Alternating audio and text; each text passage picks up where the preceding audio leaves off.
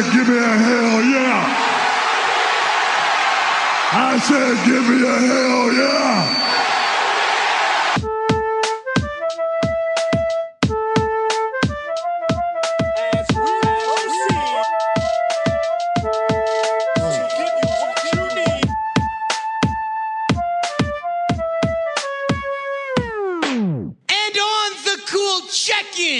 Center stage on the mic, and we're putting it on wax. It's the new style. What up, everybody? This is Double G for the Fight Game Podcast. On today's episode, we have a special guest, none other than the Wrestling Observer's own Dave Meltzer. We're recording this about an hour before the New Japan Sakura Genesis show. So because of that, there won't be any talk about that show, but last weekend, we were all in Long Beach for the New Japan Strong Style Evolve show. How are you doing, Dave? Are you okay from that long weekend? I'm okay now. I was tired for a couple days, but it wasn't so much from the weekend. It was there's a bunch of stuff going on, but yeah, I was okay. After a couple days. All right, so kind of what I want to do is I'm going to bounce around a little bit, but. Last weekend was a pretty interesting weekend when it comes to pro wrestling, and it actually started. There was PWG, there was the New Japan show in Long Beach, but it actually started at an interesting point because you had the opportunity to go to the Access Studios and interview Kazuchika Okada, which I mean, from a standpoint of it was a New Japan show in the LA area. He was available for media.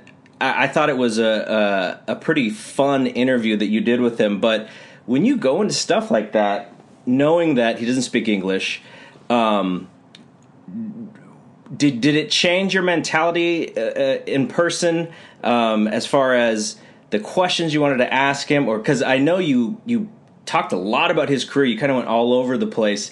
Was there a specific focus, or did you just want to ask as many questions until they said no more questions? I didn't really think about it. I mean, I had an idea of certain things that I was going to discuss with him, but for the most part, it was going to be wherever it went. I didn't really come up with a big battle plan or anything like that. The idea that he was limited in his English, I probably talked a little slower, maybe not. I don't know. Translator was there. It didn't change my thought process as far as what I would and wouldn't ask. I mean, some of the things, it's like if you understand the Japanese wrestling, there's certain things that I might ask an American wrestler that he wouldn't be able to answer. Mm-hmm. And even a couple times when I got into the psychology of the dropkick and everything like that, he was pretty clear that that's not something I could ask that question with the Young Bucks, or I could ask that question with AJ Styles, but I couldn't, or anyone who throws a dropkick in the United States. But in Japan, it's like the mentality is still different, that they're going to give you a half and half answer. Right. You're just being around him. You've been around a lot of guys. What was your impression as far as just his natural charisma, his sort of the way he walked and talked? To me, I haven't been around as many guys as you have, but I was very impressed just with the way he came across. He didn't come across in like this stuck up way or anything. No, it was just very professional, but also very impressive the way that he handled himself. Yeah, I thought he was very personally charismatic, more than I expected. He was a little bigger than I expected too. But clearly very athletic looking up close, and seems pretty comfortable in his position very, very confident without really a trace of conceit.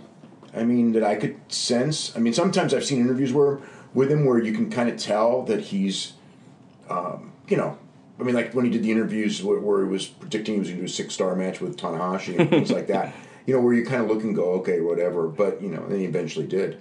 But, I was very impressed with him. I know that, and I guess it's cool in the sense that when it was over, that they sent me a message, that he was really appreciative of the interview too. So it worked both ways, because I don't get that. So for those who haven't listened to it, the interview's on your website, wrestlingobserver.com. Was there anything that he answered that surprised you? You had asked him about certain guys. He mentioned Will Ospreay. Did any of his answers surprise you, or did he kind of? No. You thought that's pretty much what you thought he would have answered? Yeah, I don't remember being surprised by much of anything. And there's a lot of things we didn't really go into. I mean, we never really talked. We didn't talk too far into the future.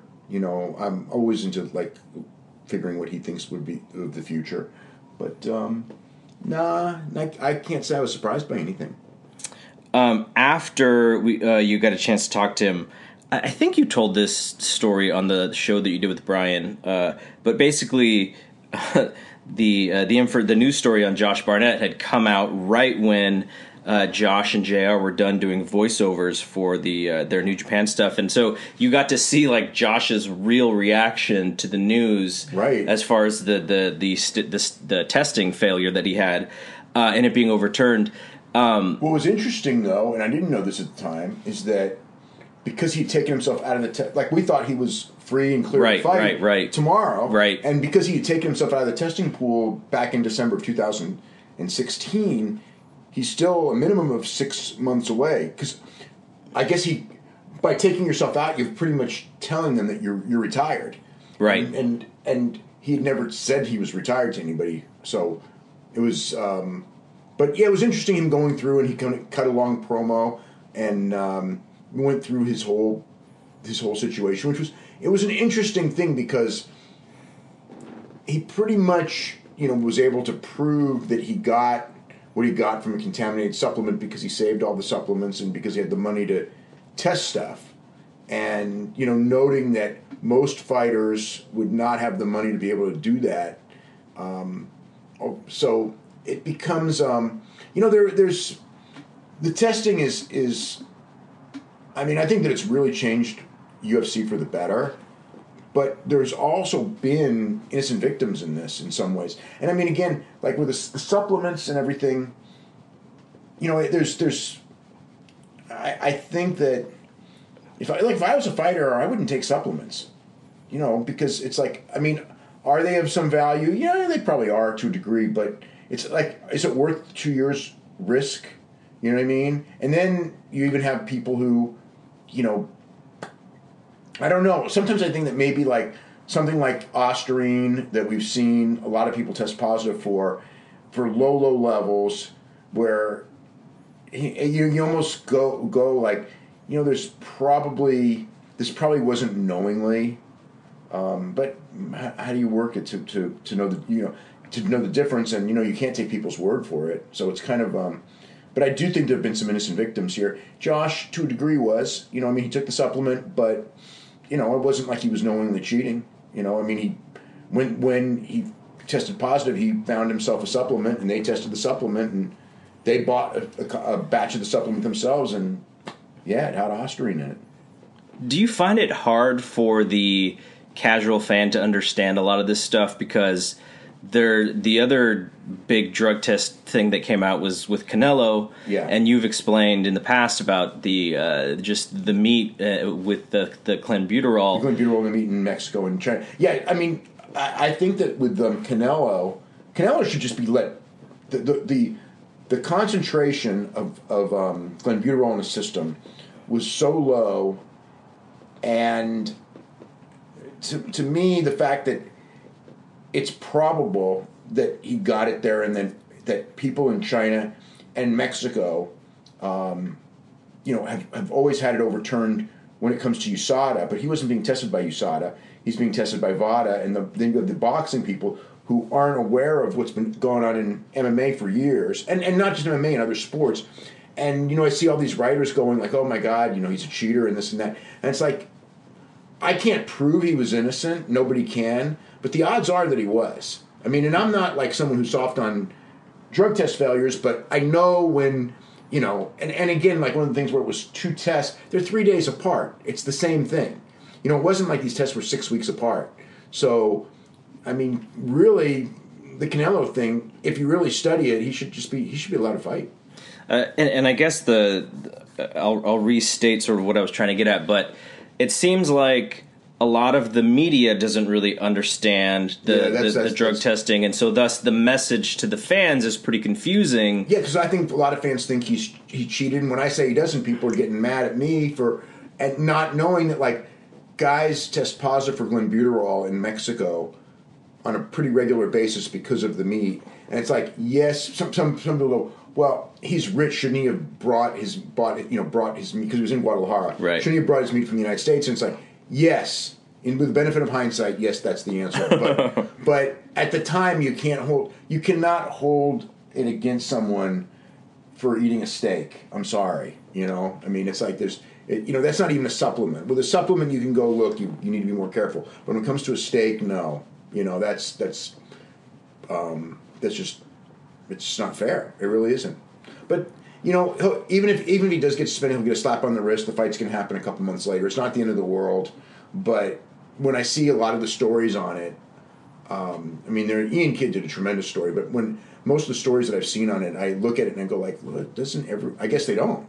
But it's like when it comes to the drug testing and everything, it's like as soon as we first heard about it, I go like, most likely this is a non-story. Right. And then the second one, it was like, well, it was two of them, but it's like they're 3 days apart. So no, it's still to me, it's still a non-story. Not a non-story, but something that should be thrown out. And I guess when you just read a headline that pops up in a notification, that could be very misleading about what's going on. And yeah, I just wonder if stuff like that. Not even the drug testing, because I agree with you that it's helped a lot, but just the confusion.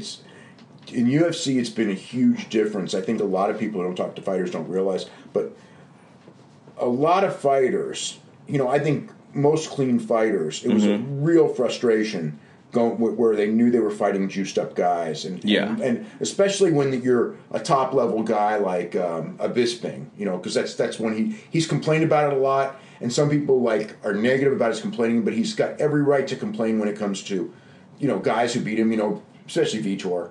It's like there's not even a question. And look at what happened to Vitor as soon as they closed that loophole. I mean, he went from Vitor is the perfect thing of like why it's so unfair, because he went from being a freaking world beater, knocking everybody out in the first round, to being able to beat almost nobody. Yeah. Okay. Moving on to a little bit later that Friday was the PWG show at the new building. And that's the first PWG show I'd ever been to, so I hadn't even been to the other building in Reseda. But I did hear from people who were saying, yeah, this building is very cool, though I missed the intimacy. Like, I heard that word a lot about the building in Reseda. Before we even get to there's a couple questions I want to ask you about that show, but do you feel like there's anything in the intimacy that will be lost? Do you think it's that big of a deal, or is this just sort of like what happens when sort of like a homegrown product kind of goes into a different level and the people kind of, they get worried that it's too mainstream or whatever, they lose that sort of closeness to the community? I mean, I had wished they'd moved to a different building from day one, because at the end of the day, too many people are getting turned away. And I don't, and everyone, everyone at some point was getting turned away that wanted to go. I mean, every friend of mine at one point, didn't get in. I think there was one show where, I did manage to pull strings to get in, but there were a couple shows I missed because I didn't get tickets, and I didn't, pull strings to get in, and it wasn't easy for me to even do that because just the nature of that whole thing.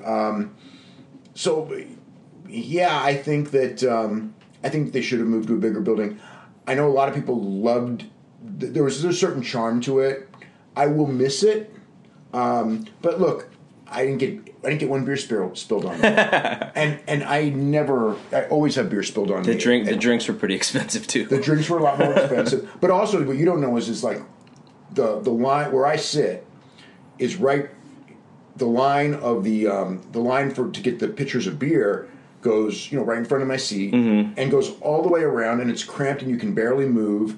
And like if you want to talk to somebody on the other side of the building, it takes forever to get there just to walk around the ring, because the place is the lines for drinks are so long, and there was none of that. I mean, from that standpoint, it was a much cleaner. It was a much I don't know. I will say that the atmosphere before the show, when everyone stands in line and talks to each other and all that, that wasn't there like the previous show. I mean, that was actually one of There was a little bit of chaos there too, though. Yeah, nobody really knew, but because of the nature of like being on a street, you know, like on a busy street, as opposed to being in kind of a corner in a parking lot and everything like that, the social aspect of waiting for the show. That's the one thing that the Reseda thing had better, because it's like that's where I met so many people. Yeah. Is at the beginning, you know, waiting in line an hour and a half to get in.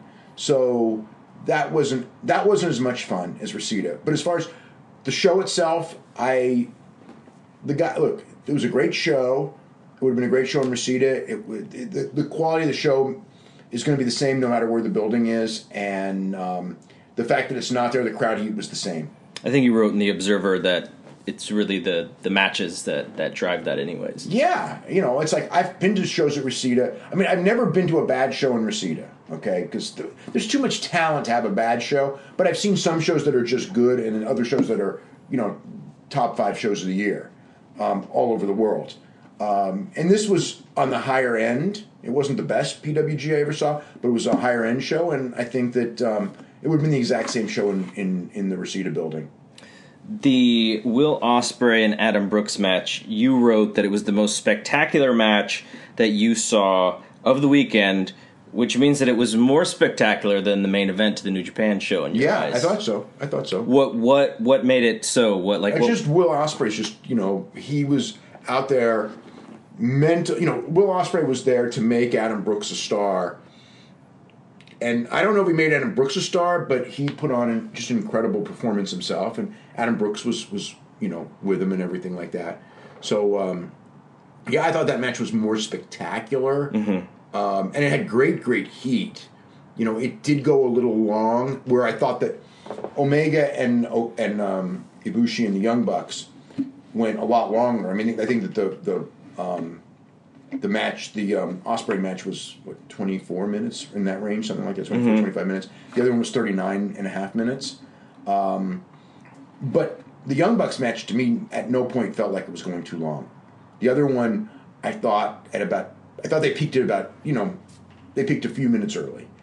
But, you know, I barely hold that against them, because the reality is it was still a fantastic match. And I just, you know, with Will, I just worry. He works so hard, and every match he has, I mean, every match I see him in is fantastic. You know, it's not like a guy who, like Minoru Suzuki or Omega or Okada, where big match, oh, they're freaking awesome.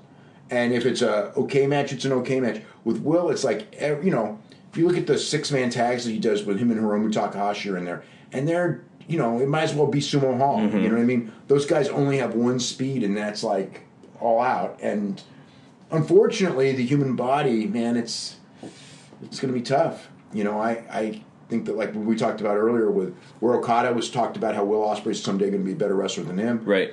But he's going to have to survive to be that, and I don't know that he will. Right. I hope he does. Also in the Observer, you tried to explain the difference in the styles of the two shows. The New Japan style, you said, was more technically sound, but the PWG style, there's an allowance to be more creative. Well, I mean, I wouldn't say style, because both shows had a number of different styles on it. I mean, the PWG show had, you know, a couple of semi-Lucha Libre, American versus Lucha Libre, total mat work scientific, you know, Will Ospreay match, which is just a spectacular match, but not Lucha Libre. And New Japan, you know, you have your Zack Sabre and Suzuki who are relying on submissions. You have your Tanahashi. I mean, it's like it's. I wouldn't say that, but yeah, I felt like both shows were fantastic, but they were very different. And I mean, like the PWG show reminded me of a great PWG show, and the New Japan show reminded me of a great New Japan show. And like the PWG, the thing is like from the first match to the main event, you're going to have guys just go out there and do spectacular stuff. Yeah. In most cases it works. Every now and then there's a match that doesn't work, but most of the time it works. Whereas New Japan is like a traditional show where your prelims feel like prelims. You know, they're good, they're technically sound, but they're prelims. Your mid card is mid card, and your main event is your main event. You know, the card builds like a traditional wrestling card. PWG, it's like the first match could be the best match. Right. If you're following one of those matches, I mean, I remember when Keith Lee and Donovan Dijak had a match, which was one of the best matches in PWG history. It's one of the best matches the whole year last year. And they did everything in the world. And I remember afterwards guys coming up to me, and it was just like, you know, follow that, right? I mean, you have your 275-pound guy and a 330-pound guy, and they're doing everything that the small guys do, and now the small guys got to follow it. Yep. It's very, very difficult. They should have done like a Greco-Roman knuckle lock to start this match or something. Yeah, but in PWG, you know, in PWG, that's just how it is. In New Japan, you're not going to have guys do that unless it's at the Tokyo Dome or Sumo Hall. Right. Yeah, you know, they're not going to do that, you know, on a spot show, that kind of a match. And in WWE, they're not going to do it. You know, maybe at WrestleMania, you know, would be about the only time they would do it. It's funny because it's like, it's funny because it's actually Dijak's last match before he went to WWE, and that may have been why the match was so good, because I think Dijak himself probably knew that, like, you know, I'm never going to be allowed to do a match like this. Right. So the next day was the dojo. So I thought that was a pretty interesting little show. They had some wrestling matches, but the most interesting thing to me was just being able to talk to Tanahashi and those guys backstage. And the thing that intrigued me the most, I guess, is, you know, I took journalism class. I have a journalism degree. I worked at a real radio station out of college. So I've been in locker rooms and I've been in press conferences, and I thought it was kind of interesting that atmosphere in backstage was, I would say, a little less serious than normal. Do you think that's because it's just wrestling, or is it because it's most of the wrestling writers don't have experience in real sports journalism, so they're more fans, right? So you have that. And the same thing with MMA. Yeah, you know, I mean, like the Tanahashi interview was just so ridiculous. I mean, would you ever have like an interview with, I don't know, you know, just Alex Rodriguez, and, you know, ask him about his shampoo and blow drying his hair? You know what I mean? I just don't know that you would do that, like, in a situation like that where you're going to only, you know, get like a few minutes with the guy. It was different. I mean, I told you the story about I sort of had that experience once at a UFC show where there were a bunch of women reporters from foreign countries, from Brazil and Mexico, interviewing Luke Rockhold, and I'm just going like, what is this? You know what I mean? It's like the questions they were asking him. It's like I was like there, and I just like walked away. Right, it's like, right. I don't even want to hear this stuff. This is just, you know, like, well, what kind of girls do you like? And it's like, we're supposed to be talking about a frickin' fight coming up, and you're trying to go, what kind of girls does Luke, you know, what kind of personality do you like in your girls? You know, like, whatever. I don't know. I just felt like in a real sport, nobody would do that. But I guess that, you know, it's female reporters talking to Luke Rockhold. Right. But from that, like, I thought the New Japan guys were pretty good. They're pretty funny. Tanahashi just went with it. He was fine with it. He was a professional about it. But I thought that most of the other guys, they were like, think of a Jay White or Adam Page. I mean, Adam Page did have to talk about the Joey Ryan stuff, but they took that job pretty seriously as far as answering real questions. Yeah. And I was impressed with that.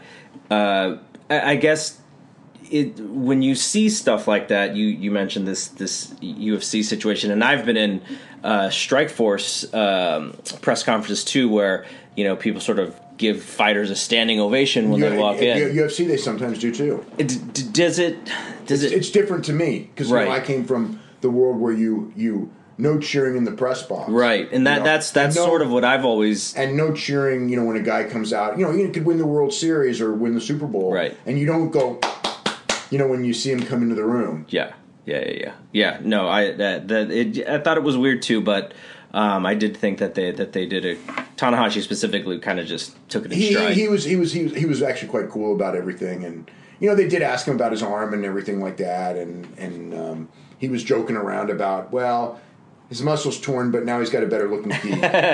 So he did flex his bicep a couple times. He didn't seem bummed by the injury. Like it was just what it was. And he said his arm's almost as strong as the other arm now. Yeah. No, that was he was good. So you were able to talk to Shibata. Do you get a feeling that if given the opportunity, he's really going to want to come back? I don't believe he will wrestle again, but I believe that he believes he will, and that's what keeps him going. Because he was it wasn't like he was very strong in his resolve. It's like, yes, very serious guy. Very serious guy. I got the impression that he may make a hell of a trainer. And I think it may be really hard. Is he going to spend some time a lot of time in LA? He's moving there. Just completely moving his life to LA. Yeah. He's moved to LA. He likes the weather. He thinks that that's a good thing for him, and that being around all these young guys trying to learn will spur his recovery quicker in his mind. But he's very strong in the idea that he's going to wrestle again. I don't, his injuries were such that I can't see him ever being cleared. I mean, it's not like Daniel Bryan. I mean, that from, I don't want to say day one, but even when Daniel Bryan, the week he retired, I absolutely believed he was going to wrestle again. Mm-hmm. I didn't, and I don't know if he even did at the time, but I believed he was going to wrestle again. I didn't know if it would be with WWE or not, and that was up to WWE, whether, however that happened, it happened. But, he wanted, he wanted to wrestle a long time ago, and his contract wouldn't let him. It's a really weird story, but it turned out, the timing turned out how it did, and everything. Yeah. So we fast forward to the Sunday New Japan show, and it was the first time you and Brian Alvarez, your partner for many years, were able to actually sit together and cover a show. Well, we have gone to many UFC shows together where we were a row apart, or he's a little bit behind me. But I don't recall, and he didn't either, so it's probably true. I don't think that we ever sat together at a show itself. I mean, we sat together at press conferences after shows many times. It was unique, to do that. It was kind of funny. That would be the first one after knowing him for whatever it's been. I mean, I guess he came on the hotline. I don't even remember what year this would have been, but we're probably talking 21 years ago, and we started IATA 19 years ago. So, it's pretty interesting. You know what? I think he wrestled at King of the Indies, but I think that there's a possibility we sat together at King of the Indies when he didn't wrestle. I'm not sure. I only remember sitting with. I would have thought he would have sat by me, but I remember sitting with Ray Bastien and Nick Bockwinkel at those shows. So you had mentioned earlier that day that it was the first New Japan show, or maybe you just said Japanese wrestling show, that you'd been to live in X number of years. 22 years.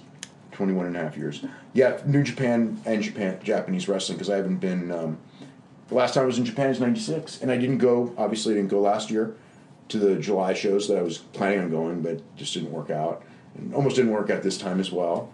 But I'm glad I went. From a wrestling standpoint, how does it compare to shows that you've seen in the past? And also, from a sort of environment, American crowd versus Japanese, I imagine that part is way different than other experiences. Not just American versus Japanese, but also 22-year difference in fans. Fans are completely different now than right.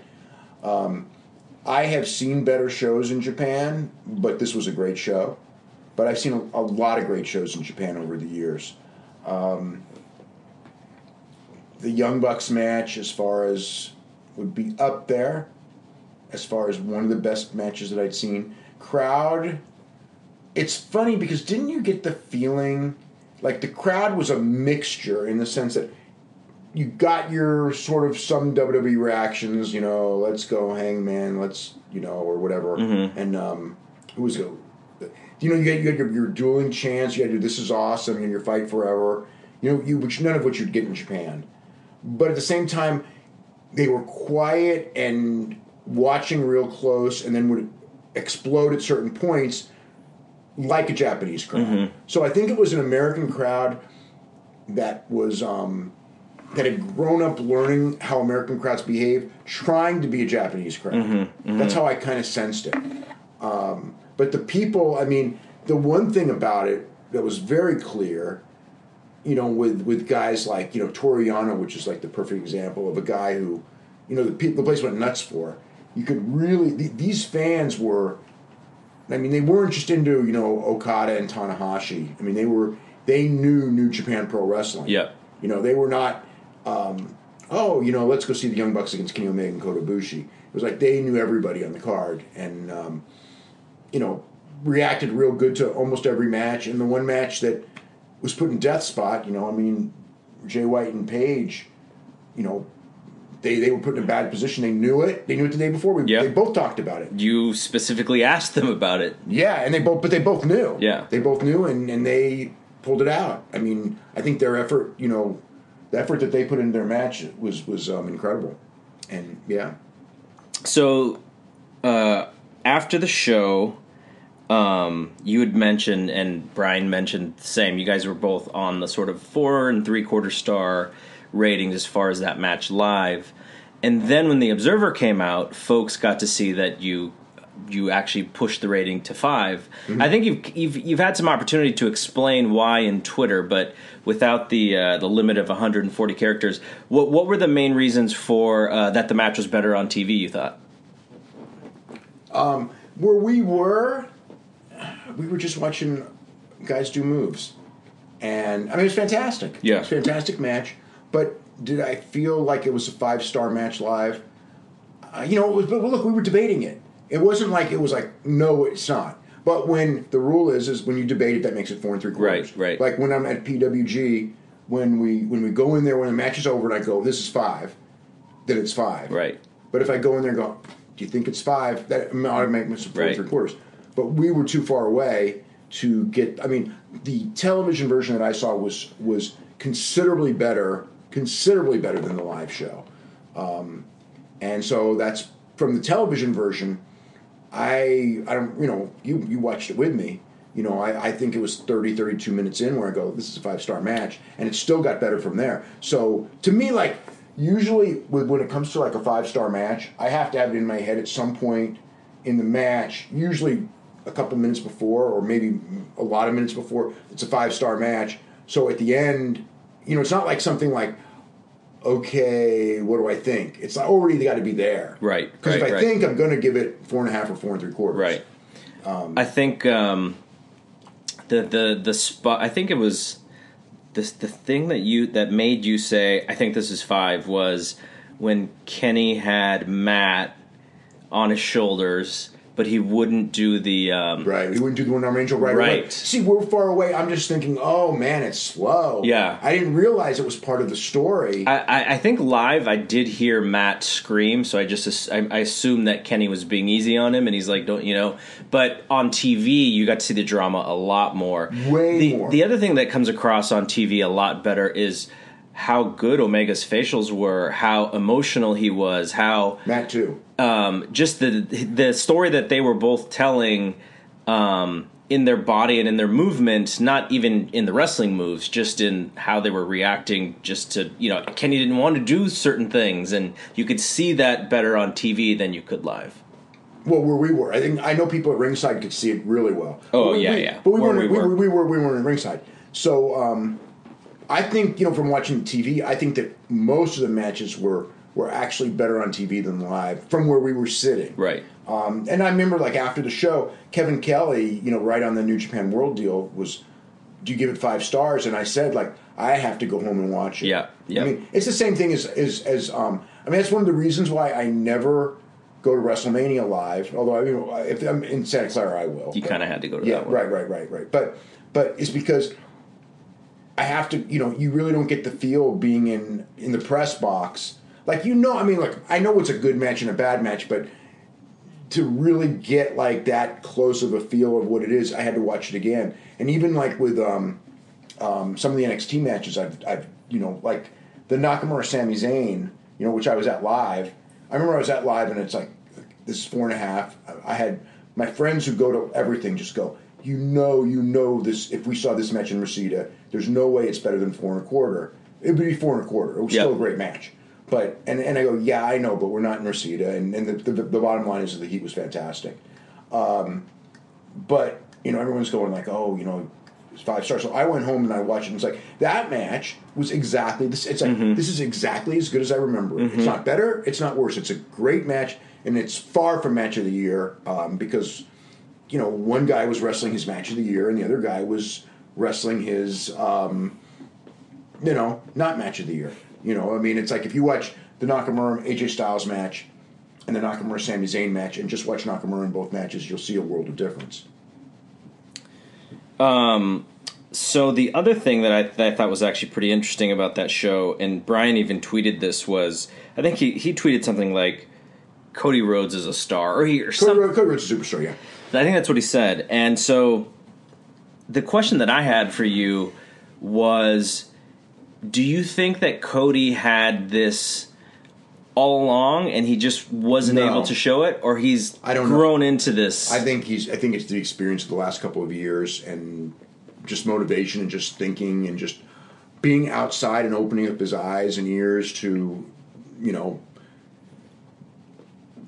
what a main eventer does and being in a program. I think if they'd handed him the ball and put him in a top program where he would have the time to do everything, that he probably would have been a lot better there than he was. But if you look at like when he first started coming to the independent shows, like you saw him at APW and things like that, and match wise, I think he's about the same. He had a match with Pentagon that I saw in Daly City that's still, I won't say it's the best match I've seen of his, because Okada match is the best match I've seen of his. And actually, I just watched the match from Australia today with Will Ospreay and Robbie Eagles, and that match was fantastic. And he more than held his own in that match, but he was the personality of the match, and Ospreay was the phenomenal moves guy. But the whole thing gelled into a fantastic match. But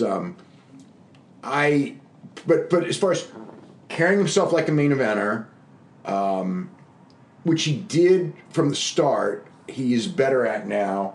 But I think the thing that put him over the top is his performance in being the elite. To me, and the power of being the elite can't be overstated. It's making Adam Page into a star who nobody even knew and talked about.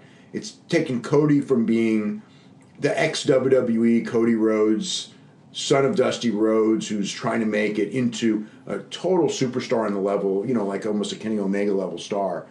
Right there with the young, like those guys, the Young Bucks, Kenny Omega and Cody, are like, they're the big stars that are not in WWE.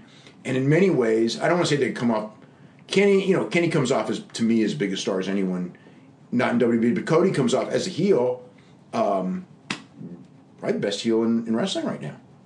Maybe. Yeah, I think so. Did he take some acting classes at some point? Oh, yeah. He, when he came out of high school, he had an offer from Penn State to wrestle, which is like the national power. Yeah. But I guess he didn't want to do college wrestling. Because he was a 2-time state champion in Georgia and everything like that. So he's a great athlete. And him and his sister went to Los Angeles to learn acting with Howard Fine, and they were there for a while. Because I'm almost sure this would be 2002. 2001. Because the story of how my son got named was, as I recall the conversation, this is 2001, so let's see, that's 17 years ago. I think I might, no. 17 years ago, 2001. Wow. No, Cody would have still been in high school. So I had my timeline wrong in all this. Okay. Well, anyway. No. When my son was named Cody, I guess Cody would have been a high school wrestler. But I had a conversation with Dusty, right before my wife was, like, literally right before. It's like dinner time. Okay, bye. See ya. We come in. Oh, we got to figure out a name for a son. And I had talked to Dusty, and he brought up his son. So I guess we were talking high school wrestling. Yeah. But I had other conversations with Dusty, and asked about his son. And he's in Los Angeles with his sister, Teal, I think. I might have the wrong sister, but they're studying to be an actor. He's going to be an actor, and then whatever it was, 2 years later, I see him in OVW. Cody Reynolds, and he got signed to a developmental deal with, when they were trying to keep it quiet who his father was at first. It was Cody Reynolds and the guy who's now Ty Dillinger. Oh, yeah, they were a tag team. Yeah. Okay, so fast forward a little bit to the upcoming WrestleMania weekend. You and Brian are doing a QA that Friday, which is sold out. Yeah, I guess that sounds good. I'm glad. Do you look forward to that kind of stuff? Is like I know you used to did the bus QAs and stuff. That's always fun. Yeah, I will have fun. It's funny because, like, this week is a weird week. It's a little like last week in the sense that there's a part of me I'm gonna have a load of fun, but it's going to be a super difficult. This is going to be the most difficult week of the year for me. Outside of my personal life, so it's going to be real. So it's kind of like, oh man, it's going to be so hard. Plus, just the condensed schedule. It's like, to me, like, if I go to 2 shows on the same day, it's like, that's too much. Now, like Friday, it's like, I'm doing a show, then I'm going to 3 shows that same day. And it's like, it's not like I can skip any of them because every one of those shows is just loaded with talent. There are guys I want to see. There are promotions I want to see. Because there's the Progress and the Rev Pro, which I watch those things, a lot, especially Rev Pro. I watch that a lot. And I want to see it live. I saw Progress live last year, and it was kind of like going to a New Japan show, honestly, in the sense of the timing and the pacing and, and everything like that. The guys on top work like a New Japan main event, with Pete Dunne and, I think Mark Andrews and Tyler Bate and those guys. I mean, they pace back and forth like it's a New Japan match, and so it's and they're great. So it's like really a lot of fun. What would you say is the one match out of the ones that you're going to see that you're looking most forward to? Have we seen a Matt Riddle and Ospreay match? I think so. So that would be it. But it's like they're both doing 10 matches in a week or whatever it is, 8, 9 matches. So it's like physically, what can you do? But I guess so. I'd have to look. I haven't really focused on what I'm going to see that much. But, and it's funny because those are the guys I see all the time. I mean, I don't see Ospreay all the time. I see Riddle very often now. And he's, I don't know. I mean, he's. I think he should be like one of the 10 biggest stars in wrestling right now. And I mean, he is on the indie scene. He is one of the biggest stars. But I know why he's not in Japan because of the, I think Matt Sydal thing had something to do with it. I think that Bushiroad, doesn't really want a guy with the marijuana stigma in Japan is just so different than here. Mm-hmm. It's just what it is. And it's so unfortunate because, I mean, I think that he could be like right under Kenny Omega, as a super foreigner and have years and years in that position. If he went into NXT, I think he'd be like one of the most over guys on day one and stay over and probably get more over. Well, you say the stigma is different for marijuana in Japan and the U.S. Why isn't he at WWE? For that same reason, and I don't understand, because it's not like there aren't tons of guys on the main roster that do marijuana, and but he's very public about it. I don't know. I really don't have an answer as far as like I would have thought that he'd be in WWE by now. I don't really understand. I mean, I'm sure they have their reasons, and certainly at first, because he was at a camp. He'd only been wrestling for a very short period of time, and he went to the camp and he just smoked everyone. I don't want to say smoked everyone, but I heard he was the most impressive guy at the whole camp. Pun intended. Yeah. But instead of signing him, they pretty much sent him to Gabe to Evolve and go like, look, we're going to test him out with you, so take care of him.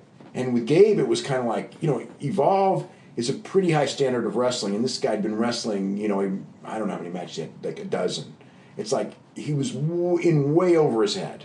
And I was thinking, it's like, oh, what a bad idea to be in Evolve this early. I mean, it's one thing in NXT to work those Florida shows and prelims where, everyone knows it's developmental and, that's not a big deal. But Evolve, it's like those are hard fans and they're used to seeing, Zack Sabre and Chris Hero and guy, you know what I mean? Those kind of guys. But he ended up, in a couple of months, working himself from prelims to significant matches, and by the time he got there, it was Dallas WrestleMania. He was already a star by then, and I remember seeing him in the Dallas WrestleMania. Yeah, I remember that. We saw the match with him, and it was like, this guy's already there, and he's much, much better now than he was then. And he's obviously got a ton of talent, great athlete, but do you think putting him in the ring with good wrestlers early on helped him? Immensely. Working with, and different, the one thing with an Evolve is that you're not working with the same kind of guys. You're working with power guys, you're working with lucha libre guys, you're working with acrobatic guys, you're working with technical guys. He's worked we saw him with Zack Sabre. Mm-hmm. Him and Zack Sabre have worked many, many matches together. It wasn't the first time, and they're just, they had great chemistry, and that was a completely different Matt Riddle match than any Matt Riddle match I'd seen live. I'd seen him with, just. Whether we saw Walter and Thatcher. I've seen him with Keith Lee. Just every different kind of the Young Bucks. I've seen him with every different kind of style, and I can't say that I've seen one. I have not seen a Matt Riddle match that was anything less than really good. So he can do anything. He can blend with anyone. The funny thing about that was, I think most people thought, oh, he must have watched Zack Sabre in the New Japan Cup because a lot of that match seemed to counter a lot of the things that Zack was doing to win matches in the New Japan Cup. And Riddle said, no, that's just the match that they usually have. Yeah. Well, it was probably better, but that match was incredible. Yeah. That match up live, up close, there were no holes. And your reasoning, partially at least your reasoning for not going the full 5 is because you didn't think the crowd was as into it as a 5-star match they would usually be in. The crowd was into it. 4 3/4 stars I wouldn't give unless the crowd's super into it. But there's a certain 5 stars almost has to be larger than life crowd reaction, and it didn't have that. The Brooks match had it, but the Brooks match and but I thought the match, the Riddle and Sabre match was the better match of the two. And most people did, but I know people thought the other way too. Yeah. But I know that at ringside and everything, people were all saying 5 stars for that one. Yep. And to me, it was just like that style of a match. It's very difficult because it's not done to get giant reactions. It's more of a subtle thing, like watching an amateur match. So for what it was awfully fantastic for what it was, but I don't know. If it's 4 3/4 stars, that's a great rating anyway. Yep. All right, a few other questions that when someone asks me about you, these are some popular things that people ask me about you. So the first one is Twitter, and I'm not going to hammer what a lot of people say about Twitter, but I wanted to give you a chance to kind of explain, again, in more than 140 characters, because a lot of people will reach out to me and go, why is Dave burying this, nobody kid or whatever? And so the first thing I say is, you probably want to read what they wrote to him first. Oh, yeah, I know. But the second thing is, I think you, as someone who is into history and wants the history to sort of continue to exist into the future, I think a lot of what you tweet is half-truths or people who have stories that counter the truth, and you feel that it is necessary because of who you are to actually write the truth in a tweet to, tell people, okay, this is the story going around, but this is really what happened. Do you feel like that's part of your role with Twitter and with your audience? I think that my role is to teach people who want to learn and to infuriate people who don't.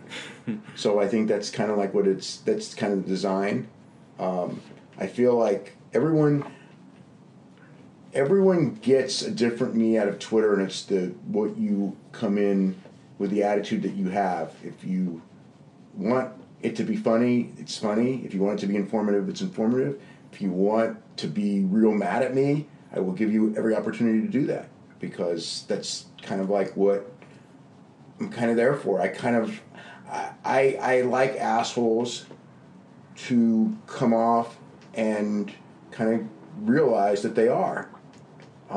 It's kind of a weird thing, because of my background of in wrestling, of always being the bad guy, even though I was actually the one telling the truth, mm-hmm. and in a sea of lies, and because of that, it's like I'm not. I mean, everyone wants to be liked, and I almost, because of the way I came up, it's almost foreign to me. It's weird to me to be liked, because I always thought if I did my job, okay, the smart fans would like me because they're going to realize that I'm doing my job really well, and the fans who aren't are going to hate me because they're threatened by that. Yeah. So I never minded being hated, and somebody go, God, you come off bad. And I go, like, if you want me to come off bad, I will, and I don't have any qualms about it. It doesn't bother me. And from a business standpoint, whatever it is, it obviously works, whether it's the controversy, whatever it is. I'm not looking to make enemies, but you come after me to be an enemy, and I love it. I mean, I don't, and it's not like I dwell on it. That's my personality, in the sense of, if you come after me and call me, and again, most of if I'm going to insult someone, they've always insulted me first. Yeah. So, and I could just leave it alone. And I mostly do now. Now, now if someone does that, if someone insults me at all, I just, that's it. I'm not going to respond. But sometimes if there's a historical thing involved, then I will, because it's like, it didn't happen like this, or a lot of times it's people who are who've created like fake stories to save their own reputations, and things that like didn't happen. It's like, oh yeah, like WCW was always going to die. There's nothing that could have been done, and it's like, the hell, it's like that was the most incompetent. You know what I mean?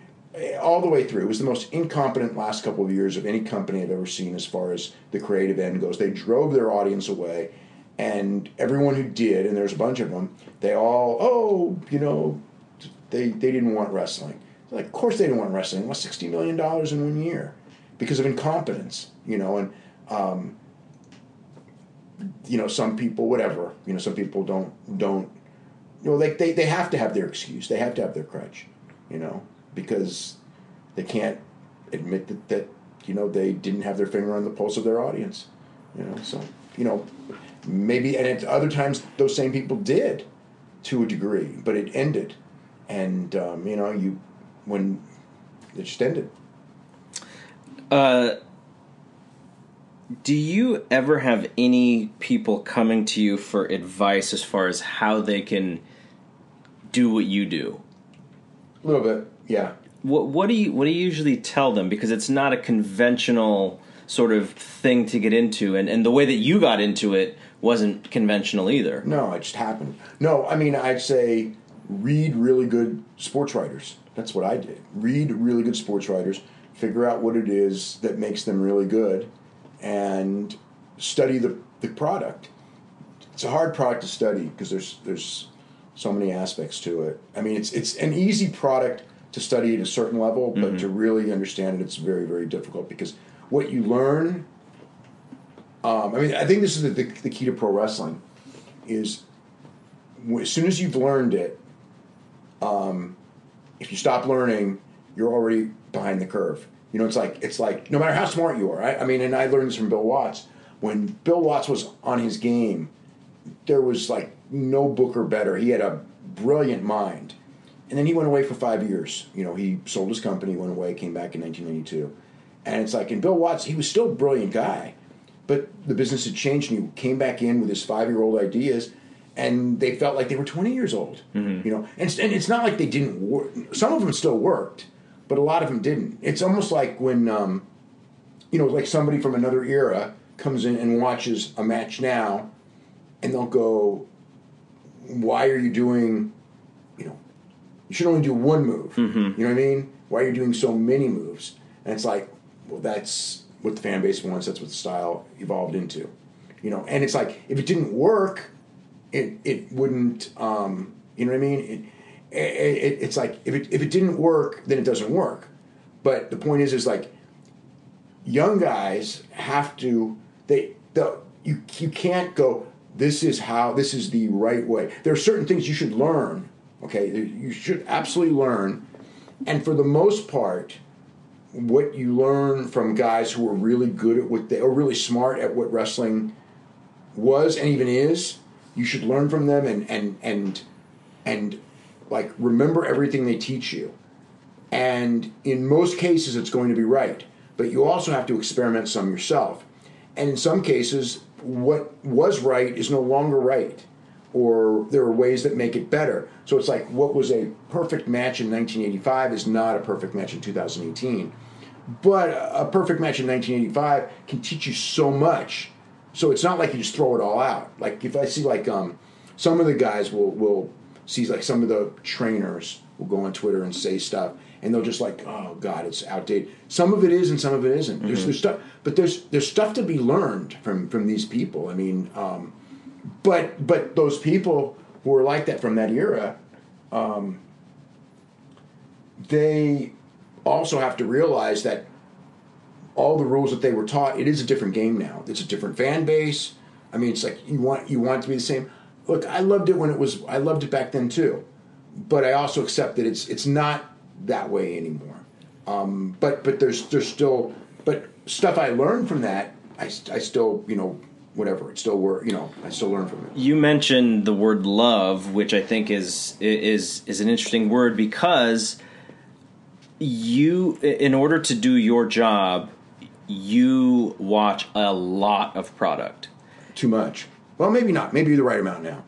But it like I think of, you know, the guys that sort of kind of mentored me when I was working at the radio stations and stuff, and it's almost like you are both the fan isn't the right word, but you're you love it so much that you have to cover it in the way that you do, or else, you know, you wouldn't be doing it justice. Or I'll feel that I'm doing my readers injustice if I don't watch, you know, the stuff. You know what I mean? Yeah, like I can't fake my way through it. No.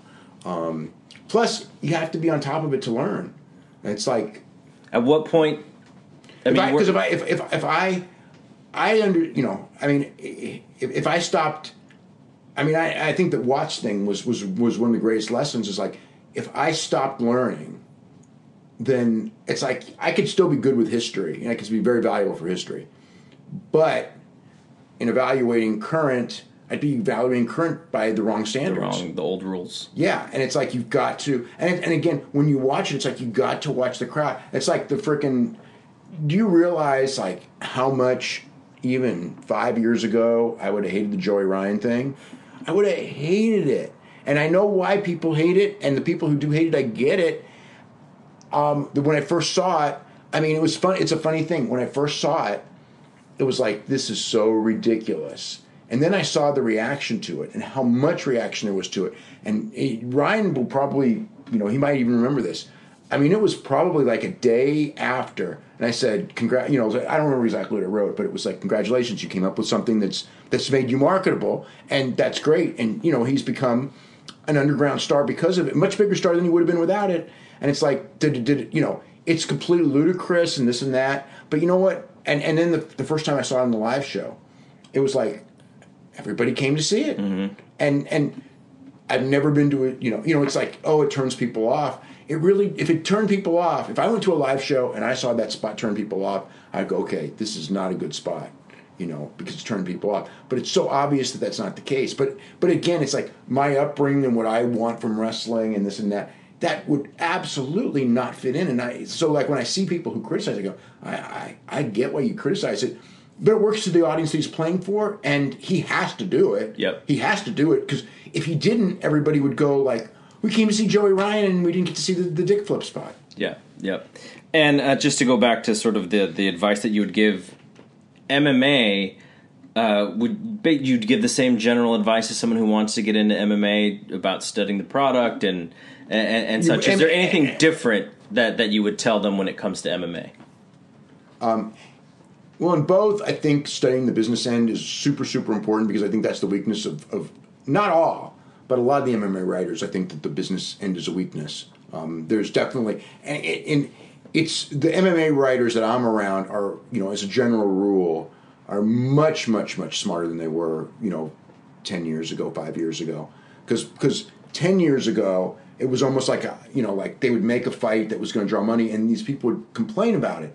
You know what I mean? And it's like, I remember like when Shamrock and Tito, when they did the second fight, which was the one that everybody got mad about, and then Dana put the third fight on TV, and it was like, nobody wants to see this, nobody wants to see this. And go, I thought it was, as soon as Dana told me I'm putting it on TV, that's because it's brilliant. Don't put it on pay-per-view. Yep. Put it on TV, so no one's paying for it, but it's going to get this giant TV rating, and that TV rating did wonders for them, because it was like, it did in 18 to 34.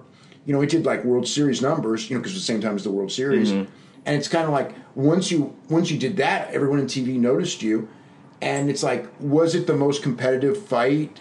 No, it was the same fight as before. It ended exactly the way I figured it would. Yeah. But it was like that fight was very important in the history of UFC to be done. When people go, oh, it's like it's bad for the sport. That fight, you cannot tell me that TV fight was bad for the sport. That TV fight was great for the sport. It's like, if more people want to see it, then that's good for the sport. And it's not about rankings, and it doesn't make it like it's not a real sport. That is what combat sports are. Mm-hmm. Combat sports are not the baseball and football. They're team sports that have local identities and things like that. It's like combat sports, you have to give people, look, Bellator did those tournaments, years ago. And that was more along the lines of an NCAA basketball tournament and everything like that. Did people gravitate towards it? Did it make new stars? No, it really didn't.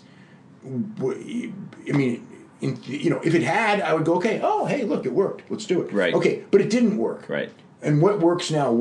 It's personalities. So so you've got to learn, okay, this is what's drawing, and why is it drawing, and why is Demetrius Johnson not drawing? That's very important, because Demetrius Johnson's, maybe the best fighter in the entire sport, and he's not drawing. Why is that? What do we learn from that? Right. We learn maybe it's his size. You know what, though? Uriah Faber wasn't so big, and he did draw. So what's the difference? Uriah Faber made himself a draw. You know what I mean? He wasn't the fighter Demetrius Johnson was. Demetrius Johnson was, hey, I'm a great fighter. If you don't like me, whatever. Okay, that's great, that's wonderful, but nobody wants to see you. Right. Okay, the New Japan show is coming up, so I just want to ask one more question, which I also get asked, because actually they don't ask me about it, but what do you think Dave would cover if he had more time? What are the things, if you had 36 hours in a day instead of 24, what do you think that you would actually spend more time on? A product, some product that you don't get to watch as much, like something like All Japan, or yeah, some lucha or something. I'd watch a little more lucha, not a lot more, but yeah, I'd watch more lucha. Not WWE main event. Not WWE main event. I watch enough WWE, but yeah. I mean, I don't miss 205 Live. I don't miss NXT. I watch all of SmackDown. I watch all of Raw. That's plenty.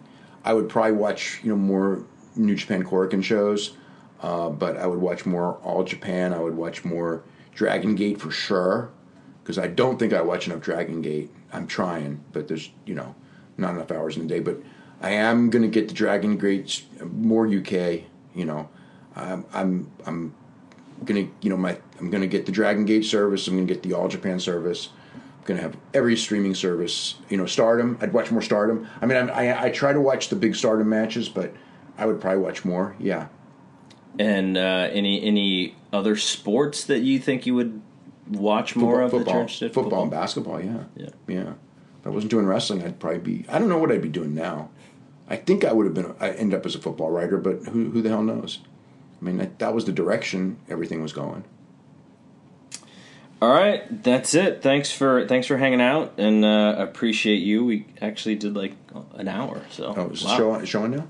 Show is about to start, so we should go turn it on. All right. For Big Dave, I am Double G. We will see you when we see you. Peace out.